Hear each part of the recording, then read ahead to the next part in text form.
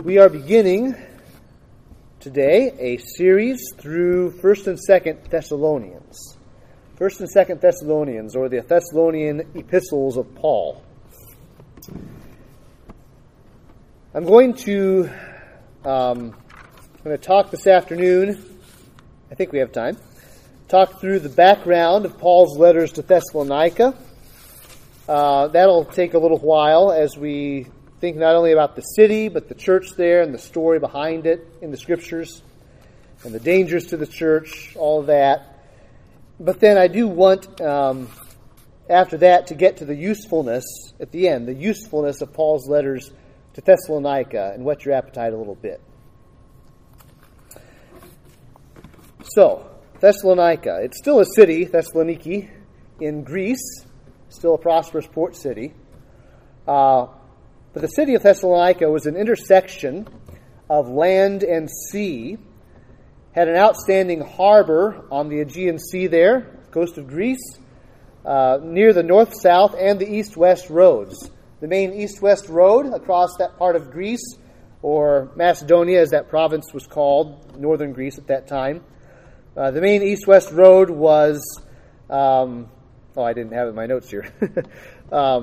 But it was a famous road that if you took it all the way to the west and then got on a boat and went straight across the water, you'd be right in Italy and get right back on a road that went straight to Rome. So it was, think of it as the interstate system of that day. It was right by, you could call it an interstate highway, although there were maybe fewer of them of this caliber. It was also right by the north-south route through Macedonia and Achaia, the provinces of northern and southern Greece in the Roman Empire there.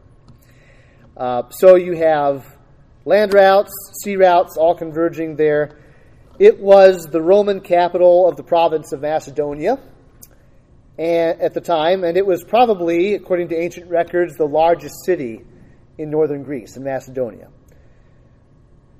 So it had a lot of, you could say it had a lot of things in common with Portland, actually. Won't bring in all the stuff in recent years of some of the less prosperous things about Portland, but my point is, it was a prosperous place in a strategic location. And so Paul came there after he had been in Philippi, which is also in Macedonia, on his second missionary journey.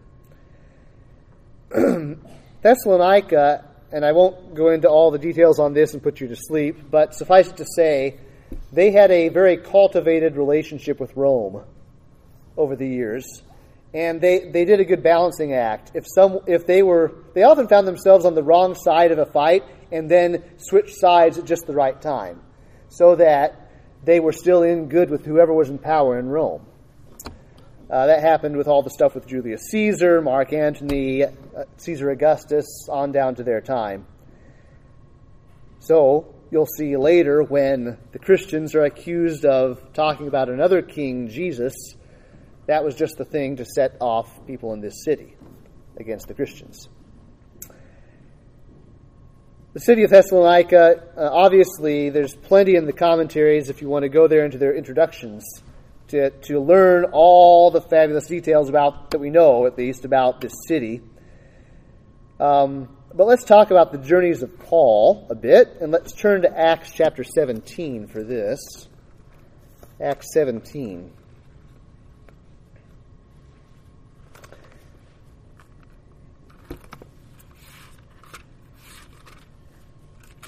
Acts 17, verse 1.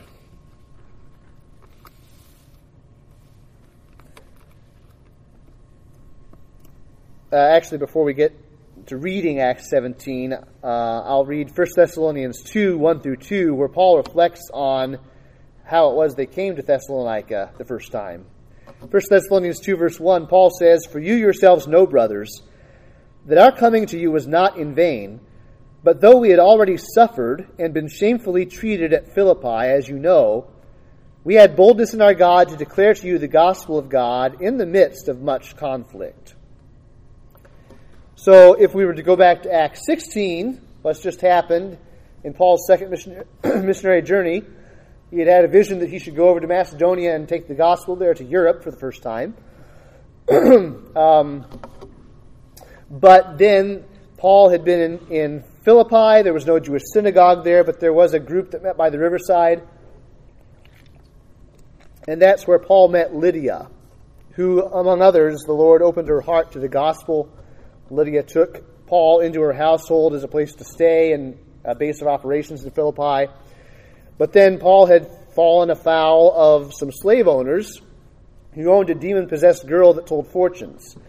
And because Paul had cast the demon out after the girl had dogged Paul's steps.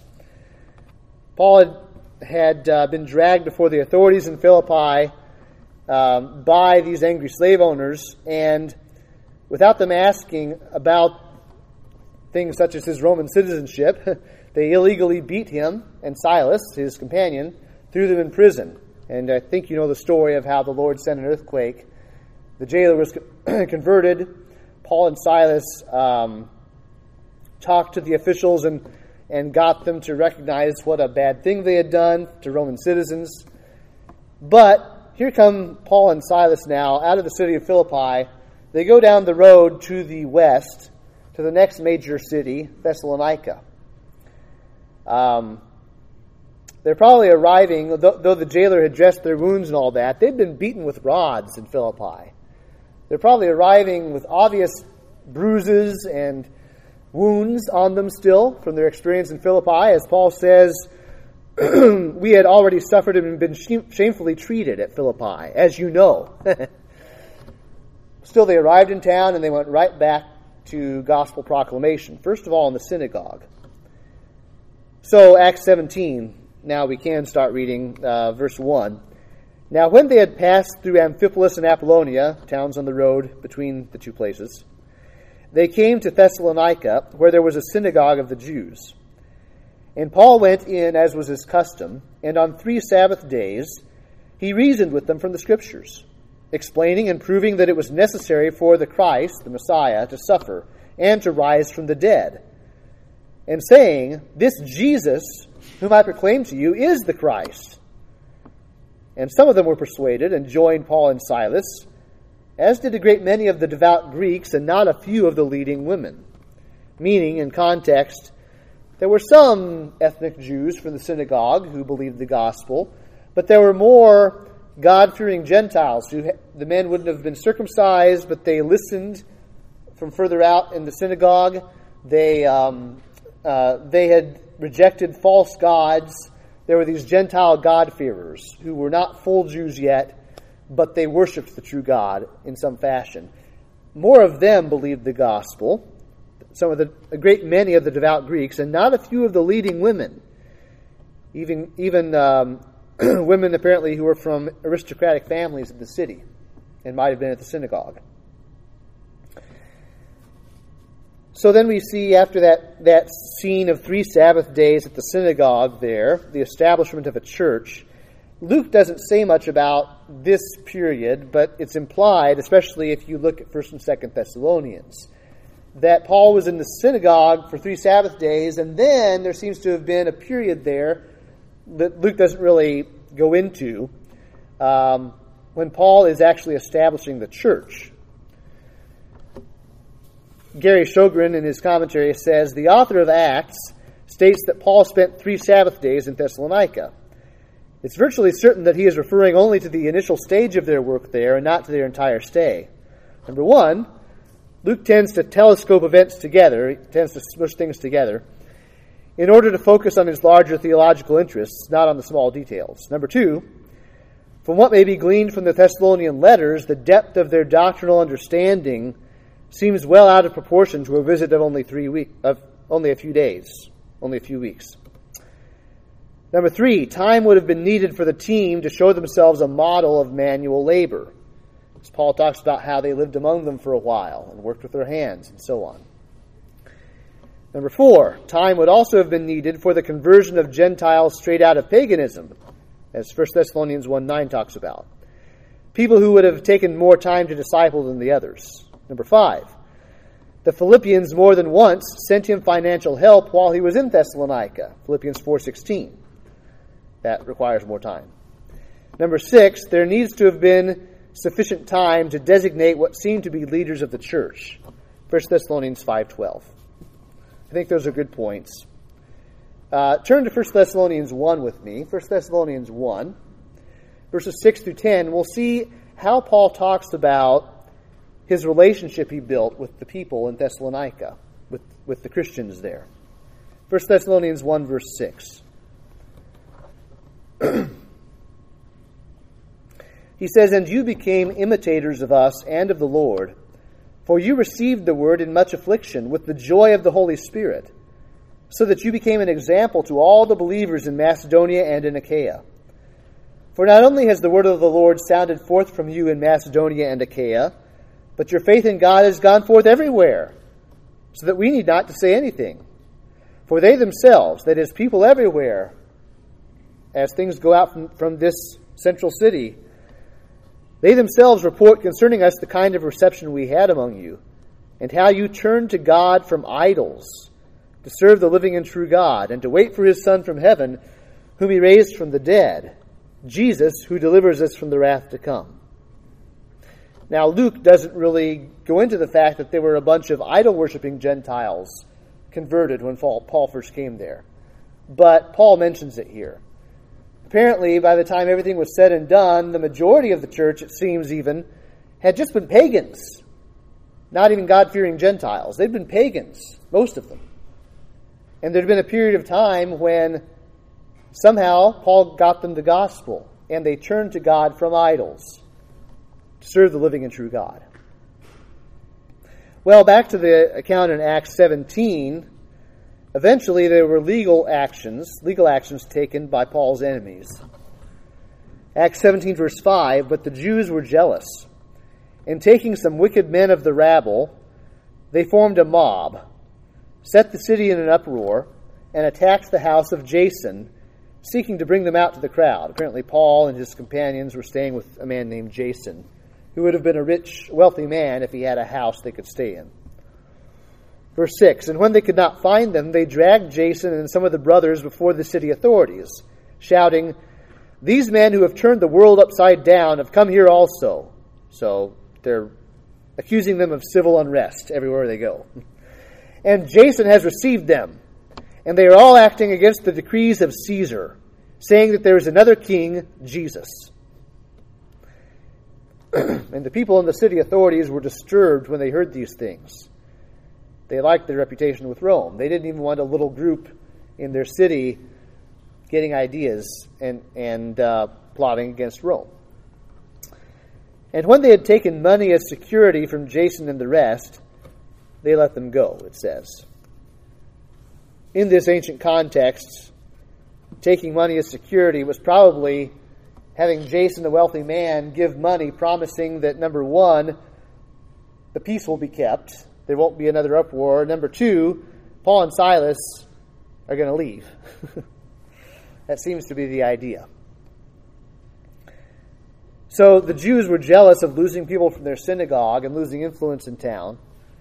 And they went to, as we find other accounts in this time period, they went to find men who didn't have enough good to do. They were rabble-rousers, and they would do anything. They would stir up a crowd, probably for money or something. So the Jews stirred up the crowds to bring charges against Paul and Silas, specifically, it seems. They couldn't find them, so they brought Jason, his host, instead before the authorities and accused them basically of civil unrest and treason. So now the church has a black eye in the community in Thessalonica, and Paul has to leave suddenly before he wants to. 1 Thessalonians 2:14, Paul comments, "For you, brothers, became imitators of the churches of God in Christ Jesus that are in Judea. For you suffered the same things from your own countrymen," not meaning just Gentiles, but the people in their city. "You suffered the same things from your own countrymen as they did from the Jews, who both killed the Lord Jesus and the prophets and drove us out, and displeased God and oppose all mankind by hindering us from speaking to the Gentiles that they might be saved. so as always to fill up the measure of their sins. But wrath has come upon them at last, or to the uttermost. So there's, after Paul has run out of town, there's this retreat and pursuit.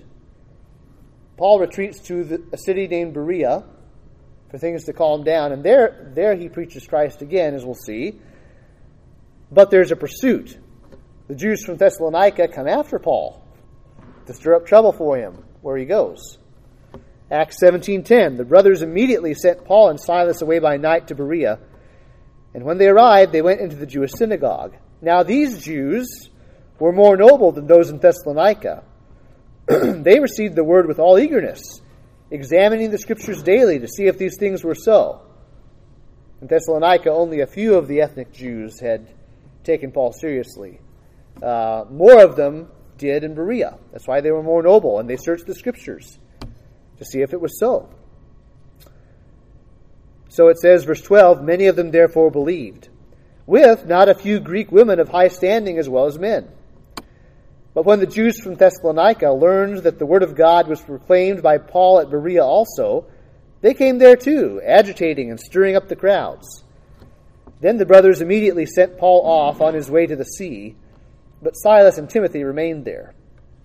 Those who conducted Paul brought him as far as Athens, and after receiving a command for Silas and Timothy to come to him as soon as possible, they departed. There's some confusion, there's some vagueness here, I guess, as far as exactly when some of this stuff happened that I'm about to describe. But probably when Paul was at Athens, some of his associates were sent back. He mentions Timothy specifically, sent back to Thessalonica to check on them. Paul was worried about the church in Thessalonica. He hadn't been with them as long as he wanted to be, planning that church. And then, as we'll see, there's going to be this correspondence back and forth. But let me read, first of all, 1 Thessalonians 2:17. Paul says, but since we were torn away from you, brothers, for a short time, in person, not in heart, we endeavored the more eagerly and with great desire to see you face to face, because we wanted to come to you, I, Paul, again and again, but Satan hindered us. For what is our hope or joy or crown of boasting before our Lord Jesus at his coming? Is it not you? For you are our glory and joy.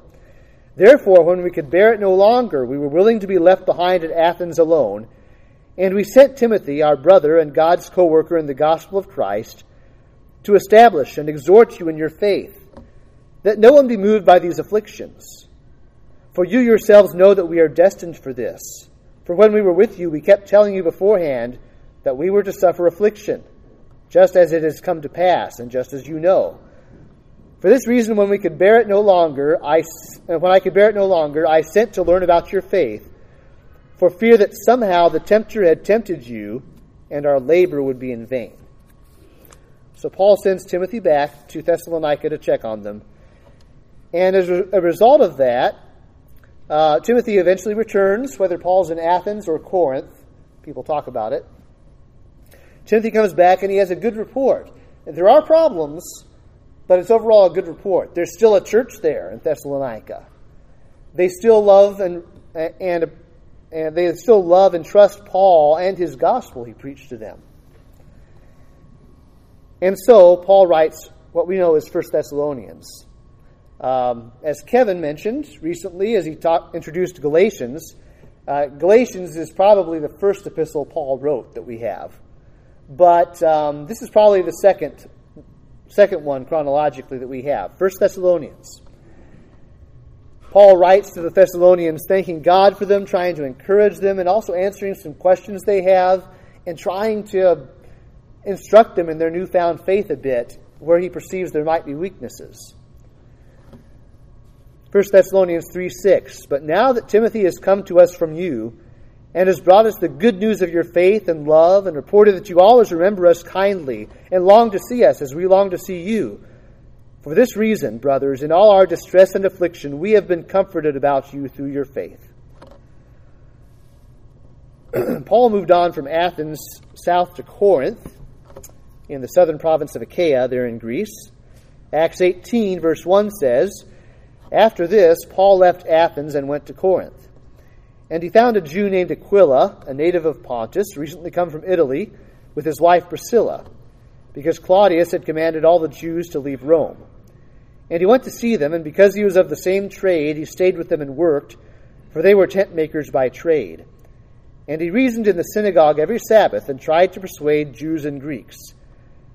When Silas and Timothy arrived from Macedonia, Paul was occupied with the word, testifying to the Jews that the Christ was Jesus."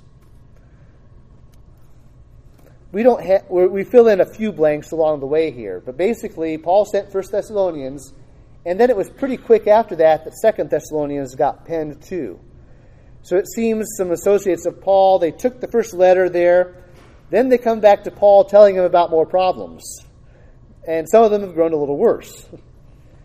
So then Paul pens 2 Thessalonians while he's in Corinth, and he sends that up to Thessalonica. So there's some uncertainty here whether this coming from Macedonia of Silas and Timothy is before or after 2 Thessalonians is written. But in any case, you get the big picture.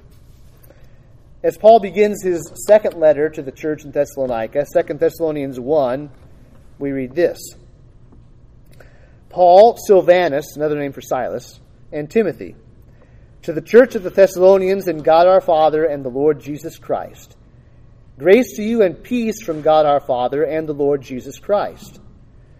We ought always to give thanks to God for you, brothers, as is right, because your faith is growing abundantly, and the love of every one of you for one another is increasing.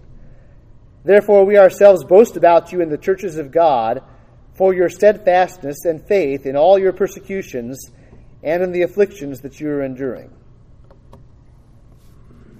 We don't know exactly what form the persecutions were taking, but apparently things kept heating up for these new believers. And think about it, they've only been Christians for months, not even years. We know that there was great Jewish opposition trying to get them in legal trouble. We also know that the Gentiles around them would not have understood their new faith, rejecting all the old gods. And that would have affected every area of life, as I'll mention more in a minute. But somehow, maybe they were losing jobs. Maybe some were getting in legal trouble, even imprisoned. We don't know. Maybe some died. It's hard to say. But Paul is writing 2 Thessalonians, yes, because there's more problems now, but also to keep encouraging them, to stick with it. And as he says there in the first chapter of 2 Thessalonians, there's coming a day when Jesus will return, and when he does, he will consume your enemies. He's encouraging them in that way. And when Christ returns, not only will he consume your enemies and throw them into hellfire, but he will glorify you on that day. You will be vindicated in your faith. Well, let's talk about some dangers to the church which come up in Paul's letters here. As I said, there was opposition from both Jews and Greeks. If you think about the perspective of the Jewish people in the synagogue, why were they so incensed at Paul? Why were they so angry? Well, first of all, they would think of him as a false prophet who was blaspheming, claiming that a shamefully crucified criminal named Jesus of Nazareth was God's anointed Messiah. And not only that, God in the flesh. But beyond that, and that angered Jews wherever Paul went, and if they didn't believe the gospel. Beyond that, they also probably wanted to say that Paul was greedy, and that was motivating him to deceive people with this message. To gather a following and get money maybe, influence something. It's ironic because that's exactly what they were mad about losing. Money and influence. G.K. Beale says, although it's likely that many of the Gentiles, I'll back up. He says, Acts 17:5 says that the Jews were jealous after a large number of Gentile God-fearers believed Paul's preaching in the synagogue. Although it's likely that many of the Gentiles who subsequently became Christians were not of the upper class, those converted in the synagogue were probably fairly wealthy. It says it was prominent Gentile women, Acts 17:4, and they may well have been financially supportive of the synagogue. So you see, if you lose prominent people from prominent families on whom you depended for support, that's going to anger you too. And that seems to have made the Jews very jealous of Paul. As for those who came straight out of paganism, who turned to God from idols, I don't think we often feel the weight of that either in that ancient context. Oh, so they didn't go to the temple with them anymore. Is that it? No, that's not it. Think about the expectations. If you were a Gentile, not a God-fearing Gentile, but a regular Gentile, think of the expectations placed on you by the family, by society, by every aspect of your life. The expectations of pagan idolatry. Gary Sjogren says, religion, speaking of religion there in Greece in that time, religion existed on two levels, the civic and the domestic. To be a good citizen meant to pay respect to the patron deities. This included participation in feasts, sacrifices, celebrations, games, and other public events. Every occasion had its religious turn, from banquets to games to business transactions. I think I've mentioned before at some point, if you were in a guild of craftsmen, you had to offer sacrifices to the gods so they'd prosper your business. If you wanted to go to a birthday party, we found ancient invitations to birthday parties. Where was this held often? The temple of some god. That's where food sacrificed to idols came in. Paul had to tell the Corinthians, stop going to idol temples to feast in the temple. Even though you say it's just meat. And there was domestic religion. So there was the public aspect of it, civic, and then there's the home life. Domestic religion involved women more than did the public. It was their temple, although the male head of the family had the title of priest. There were household shrines to Hestia, goddess of the hearth. Banquets were dedicated to the gods. Births, marriages, rites of passage, and funerals all included their religious element. Fortune-telling and astrology were important facets of life. So were pilgrimages to oracle shrines, such as the famous one at Delphi.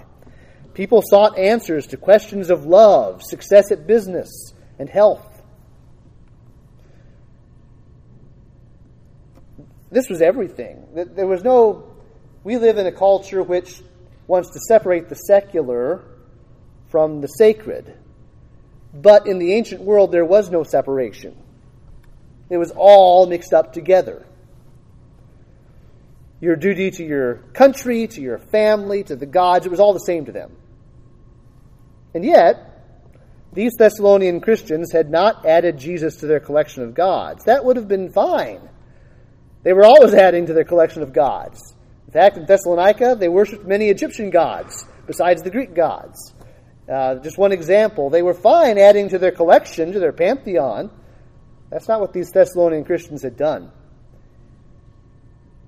They had turned to God, Paul says, from idols, to serve the living and true God and to wait for the risen Jesus to return from heaven. They had an entirely different outlook that changed everything about their life. And this was going to create an earthquake in their society. The culture also, I think you know, was being pagan and being Greco-Roman, it was immoral. We see an indication of this in that Paul has to say in 1 Thessalonians 4, he feels he has to repeat the need for moral purity. 1 Thessalonians 4, verse 3. For this is the will of God, your sanctification, that you abstain from sexual immorality, that each one of you know how to control his own body in holiness and honor, not in the passion of lust like the Gentiles who do not know God. that no one transgress and wrong his brother in this matter, because the Lord is an avenger in all these things. As we told you beforehand and solemnly warned you, for God has not called us for impurity, but in holiness. Therefore, whoever disregards this disregards not man, but God, who gives his Holy Spirit to you. Now, at some level, married women were, at some level, I say, expected to be faithful to their husbands because they wanted to be sure that any offspring were legitimate heirs. But the men, it was normal, it was expected. They'd probably have, maybe a wife, although, well, I'll get to that in a minute. But they'd probably have mistresses. They'd probably be with the prostitutes, just normal. Slave girls in their household, they'd use them as well. And again, it's not that the women were just perfectly chaste either. There was bisexuality at work a lot of the time. Homosexuality was in there. There was men using boys. There's all sorts of filth. And I did read in my studies this week that there was even seemingly a bit of a shortage of wives because in this, for a number of reasons, but for one thing, in this culture, we have abortion, they had exposure. Often, if you want to only feed a certain number of mouths in the house or be responsible for a certain number of children, but you want boys for heirs, you have a baby girl, maybe you don't want the baby girl. You just set the baby out in the forest and walk away. That was their form of abortion often. And so we have indications that actually there were, this is a side note of course, actually there was a shortage of wives sometimes. Sometimes men might commonly not even get married till they're 30 because they might not find a wife. There's more I could go into there. But Christianity came in and just overturned the whole moral landscape for people. And so this was a danger to the church. Not only outright persecution and misunderstanding from both Jews and Greeks, also just the temptations of living somewhere where blatant sin against God was normal. And then there were fraudulent teachings at work. There was confusion about the last things, the end times, the return of Christ, the resurrection of the dead, all of this. And so Paul has to say in 1 Thessalonians 4, he doesn't want them to be uninformed about those Christians who have already died, those who are asleep, that you may not grieve as others do who have no hope. For since we believe that Jesus died and rose again, even so through Jesus, God will bring with him those who have fallen asleep. Paul's saying, those Christians who have already died, they won't miss out when Christ returns. They won't miss out on eternal life. But there was some confusion apparently about that. Again, Paul had taught them as thoroughly as he could while he was there, but he'd been rushed out of town. Then again, 2 Thessalonians 2, verse 1, now concerning the coming of our Lord Jesus Christ and our being gathered together to him, we ask you, brothers, not to be quickly shaken in mind or alarmed, either by a spirit or a spoken word, or a letter seeming to be from us, to the effect that the day of the Lord has come. Apparently some, and this heresy is still around today in various forms, but apparently some were trying to say, oh, you misunderstood. Christ returning in the clouds, that's spiritual. Resurrection of the dead, that's spiritual, and it's already happened. So you misunderstood. Or, either that, or we're ready, it's happening now. And in the midst of all that, not only was there doctrinal confusion and even heresy being brought in from some source, it's amazing how fast, as Paul planted churches, there were already false teachers popping up. Isn't that amazing? They're right there on the scene, months after Paul's there. But not only that, there were people counterfeiting Paul, apparently. He said, because Paul just said, don't be quickly shaken if you get a letter that says it's from me about this. Let me remind you what I told you when I was there. And it's not what that letter said. People were counterfeiting the apostle. And he says at the end of 2 Thessalonians 3:17, at the end of 2 Thessalonians, it's chapter 3, verse 17, he says, I, Paul, write this greeting with my own hand. This is the sign of genuineness in every letter of mine. It is the way I write. So he puts a special signature or something. He was probably using a secretary for the rest of it. He's saying, this is my mark of authenticity, that this is really a letter from me. One last thing I'll mention about dangers to the church, and that is there were some in the church who were unruly and idle busybodies. In 1 Thessalonians 4, Paul had to say, but we urge you, brothers, to do this more and more, and to aspire to live quietly, and to mind your own affairs, and to work with your hands as we instructed you, so that you may walk properly before outsiders and be dependent on no one. I read one commentator who thinks that this may have been encouraged, this laziness may have been encouraged by the culture for some people. It may not have even been the lower classes. There was a culture of clients and patrons. You might have someone who basically takes care of your needs. And if you don't want to work in some situations, maybe you don't really have to. And so maybe you have too much time on your hands to go around, maybe coming up with bad doctrine for your brothers and sisters, maybe looking into their affairs, being nosy, who knows? But some people were being busybodies and idle and unruly. 1 Thessalonians 5, verse 12, he says, we ask you, brothers, to respect those who labor among you and are over you in the Lord and admonish you, and to esteem them very highly in love because of their work. Be at peace among yourselves. Again, as we'll see coming up here, there were some who were undisciplined, unruly, which could indicate they were causing problems in the church as well with leadership and peace among the brothers. And he says next verse, and we urge you, brothers, admonish the idle. That's not the best translation in the ESV. NASB says the unruly. Admonish the unruly. Encourage the faint-hearted. Help the weak. Be patient with them all. But then Paul ramps it up in 2 Thessalonians 3 because apparently this problem hadn't gone away. People had become more obstinate in not getting a job, in getting into other people's business. 2 Thessalonians 3, verse 6, now we command you, brothers, in the name of our Lord Jesus Christ, that you keep away from any brother who is walking in idleness. Again, the NASB says, who leads a disorderly life, and not in accord with the tradition that you received from us.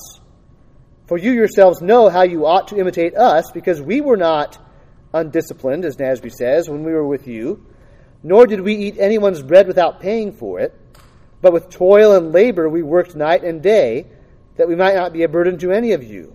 So apparently some people were just mooching off of others. Verse 9.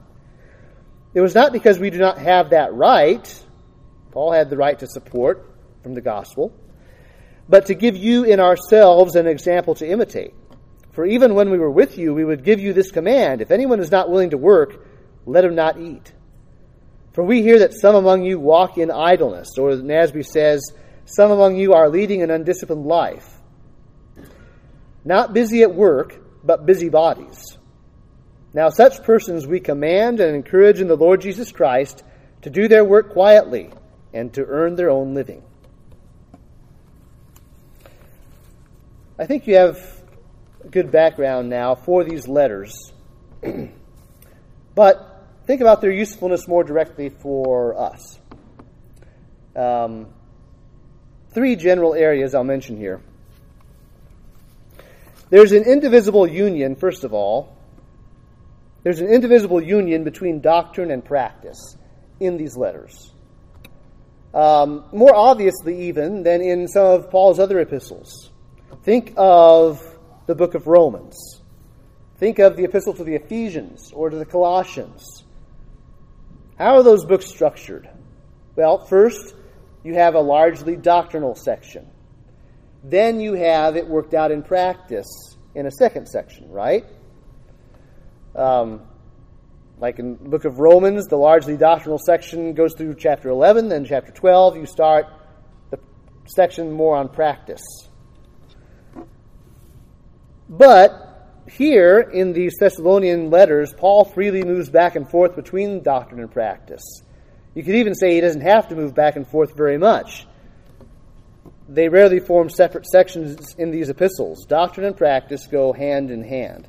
And that's useful for us to see in action as Paul lays out his letters. Doctrine and practice hand in hand. Now we have to be careful also, because we might then go off in the other ditch and say, oh, well, doctrine and practice go hand in hand, and therefore we should only spend time on that which is practical in Scripture. But the truth is, every part of Scripture is practical. That's the truth.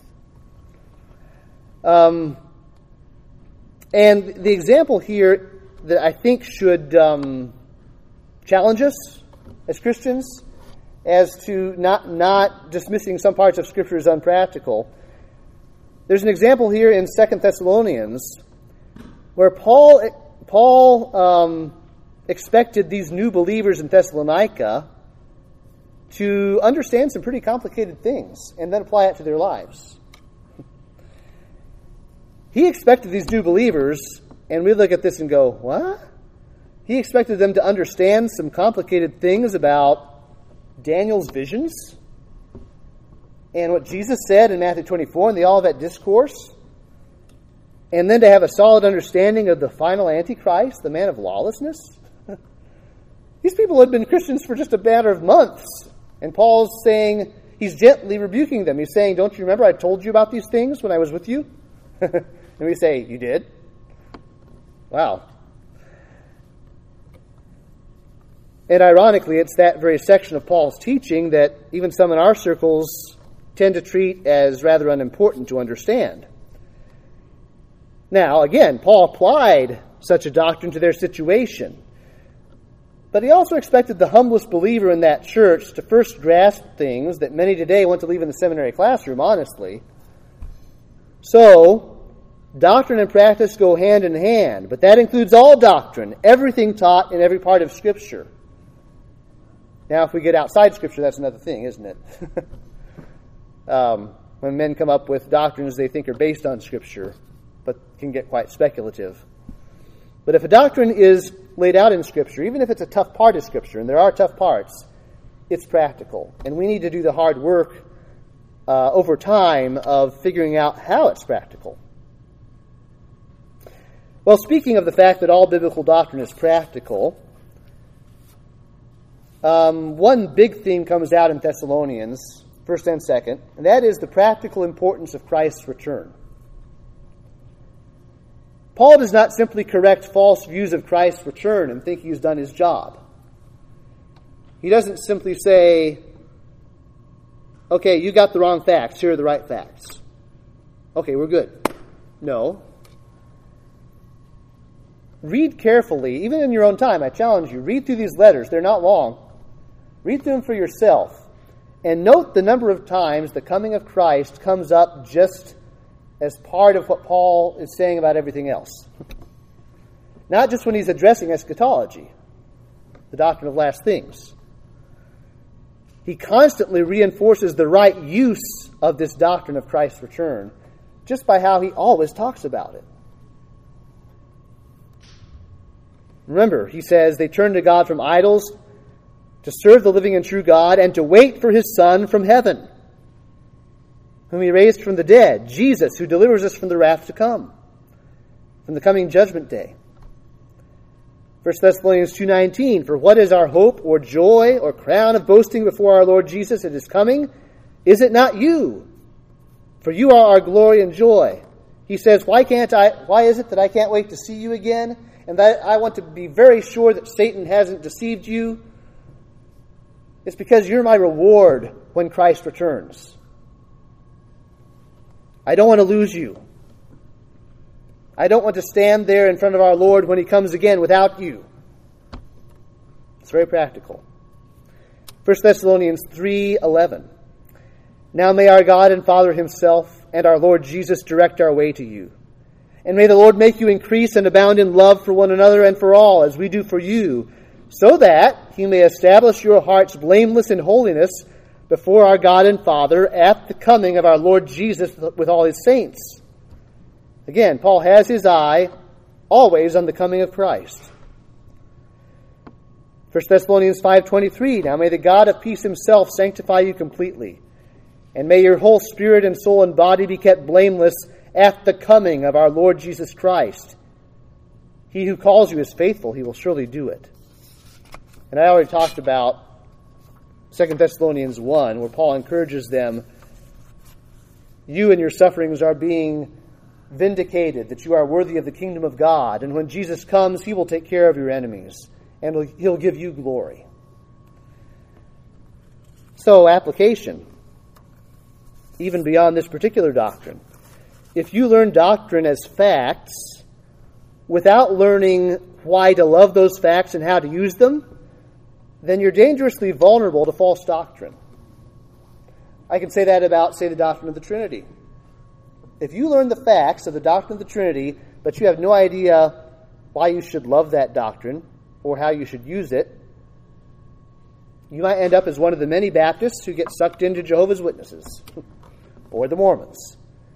There are many of them because they heard some facts. Maybe it didn't stick all the way with them, but more importantly, they didn't learn to love those facts as they ought to.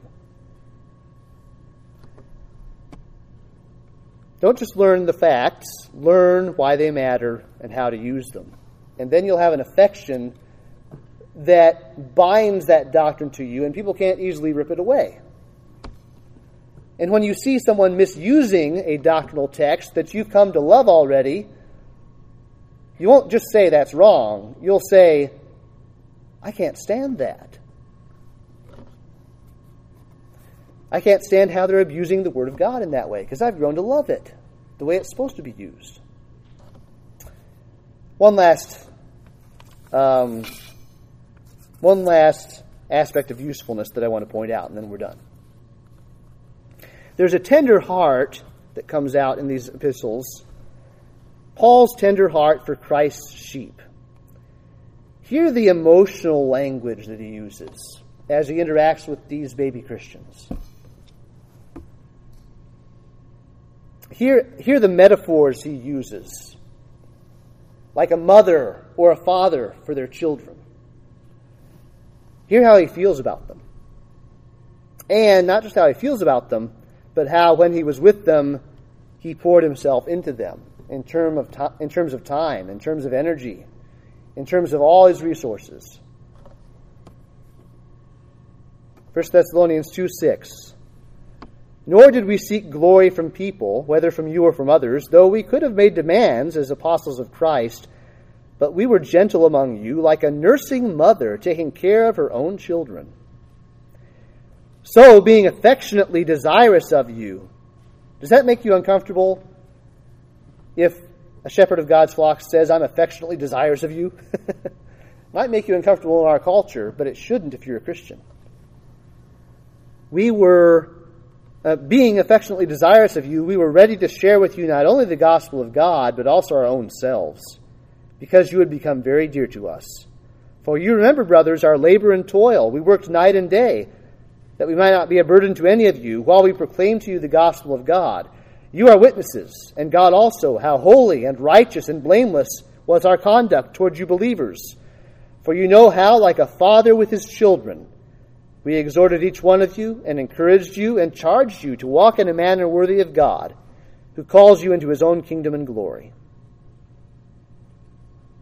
One shorter example, 1 Thessalonians 5:12. And this is not Paul talking about himself. He's then saying, imitate me in that. You have a heart for the sheep, people in Thessalonica.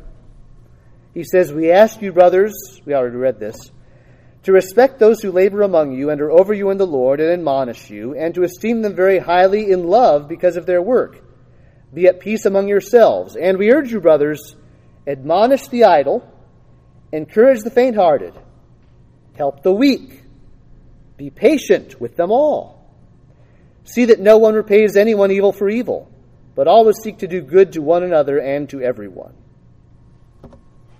So my application of that is this how we are treating believers among us? And I think these letters will be helpful for us to work not just on the doctrine we believe, and not just on doing the right things, but having the right heart for each other.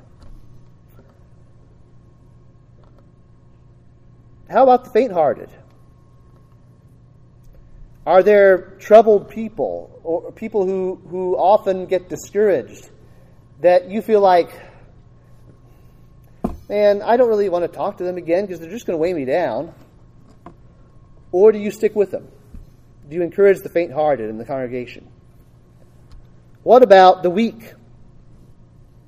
Those who want to do what's right, but they don't have all the right habits in place yet. And they struggle.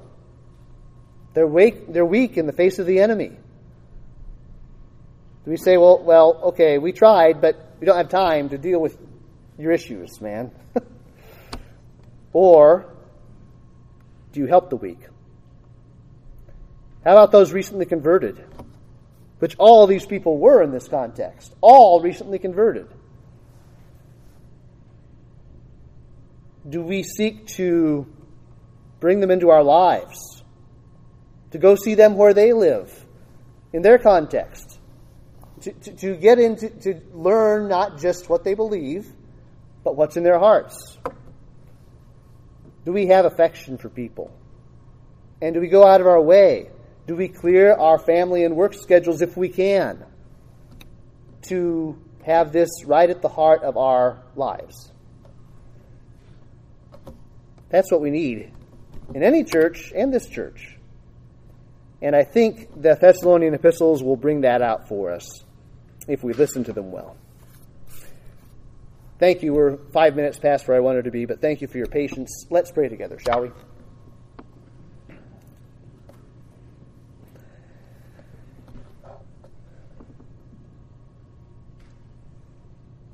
Lord, we thank you so much for the encouragement we already have just as we dip our toe in this water of life in your word. Thank you for preserving these letters for us, because indeed they aren't just useful for people in a first century city in Greece, but they're useful for all your people and for us as much as anyone. Help us to delight in your word, and help us to examine ourselves even to the point of discomfort in light of your word. Help us to do practical things to change. Help us to also not have lazy minds, but as Paul encouraged these young believers, to understand even hard doctrines so that they will not fall for the devil's traps. Help us for Jesus' sake to be those who walk worthy of the calling with which he's called us, with which you've called us, Father.